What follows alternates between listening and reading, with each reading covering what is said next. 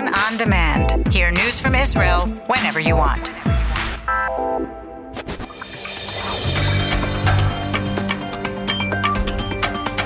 You are listening to the English language news of Kan, the Israeli Public Broadcasting Corporation. Good afternoon. It's 2 p.m. in Israel, Thursday, October 28th. This is Aryeh O'Sullivan with the top news at this hour. A top official at the U.S. State Department has acknowledged that the government of Israel must approve any reopening of its consulate in Jerusalem.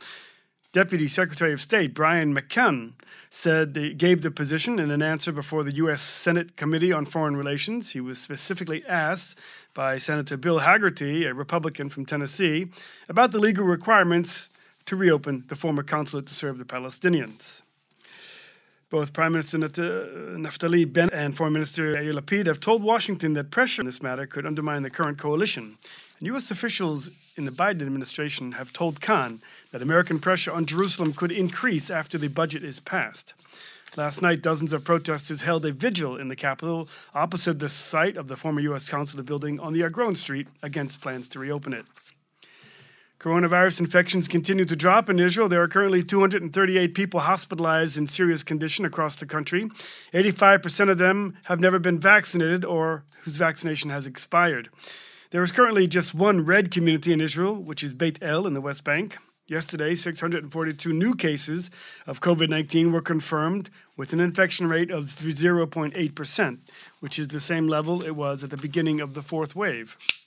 The health ministry is concerned that the number of children who will get vaccinated against the coronavirus will be low, and this could spur a fifth wave of the COVID-19 infections.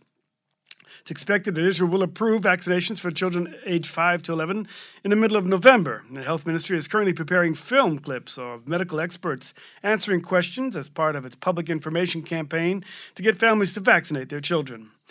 Meanwhile, Prime Minister Bennett and Health Minister Nitzan Horowitz agreed to cancel the restrictions on gatherings, according to which events in open places were limited to 5,000 participants. Now, gatherings in open places may be held without limits upon attendance upon the presentation of a green pass. Tourism Minister Yoel Razvozov says that the reopening of the country to individual vaccinated tourists next week was only the beginning.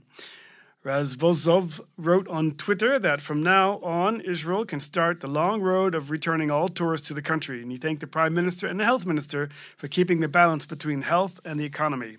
From November 1st, Israel will be opening its gates to all tourists who have been vaccinated with a recognized vaccine.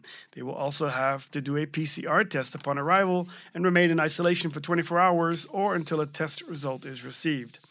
From November 15th, entry will be granted to tourists who received at least 2 doses of the Russian Sputnik vaccine and had a serological test. At Ben Gurion Airport, a wildcat strike by shuttle bus drivers broke out this morning. The drivers are protesting the foot dragging in negotiations with them for better wage packages. According to the Union of Drivers, they earn about 33 shekels an hour, which they claim is the lowest among workers in the public transportation. Meanwhile, public transportation drivers are expected to launch a 1-hour warning strike in various locations across the country this afternoon as part of their struggle to improve their wages. The Knesset's Finance Committee early this morning approved the 2021-2022 state budget, clearing a key hurdle and paving the way for a final vote in the full plenum. The proposed budget of some 609 billion shekels includes expenditures on combating the coronavirus as well as debt payments. Failure to give the spending package a final approval by November 14th could trigger snap elections. Southbound lanes and Highway 6 from the Iron Junction were blocked this afternoon by a protest convoy demonstrating against the violence in the Arab sector. The mayor of the Arab town of Al-Faham, Samir Mahmoud, told Khan that the Jewish roads haven't heard enough of the cry of the Israeli Arabs. Our children are being murdered and the world continues to turn, he lamented. People have to feel that something is happening in this state.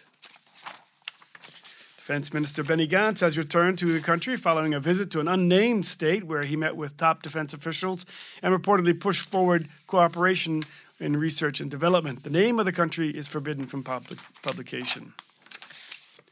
And tens of thousands of runners are expected to participate in the Jerusalem Winter Marathon tomorrow. The race features 6 tracks, including a full marathon, a half marathon, 10 kilometers, 5 kilometers family run, and a social run. The public is advised to check with the Jerusalem Municipality webpage tomorrow for updates on road closures during the race. Taking a look at the weather, it will be slightly warmer with local light rain possible in the north. Northerly winds will prevail in the afternoon along the coast. Maximum temperatures forecast for the main regions: Jerusalem 26, Tel Aviv 28, Haifa 25, Tzfat 23, Beersheba 31, and in Eilat going up to 33 degrees centigrade. That's the news from Kan Reka, the Israeli Public Broadcasting Corporation. Join us at 8 p.m. Israel time for our 1-hour news program.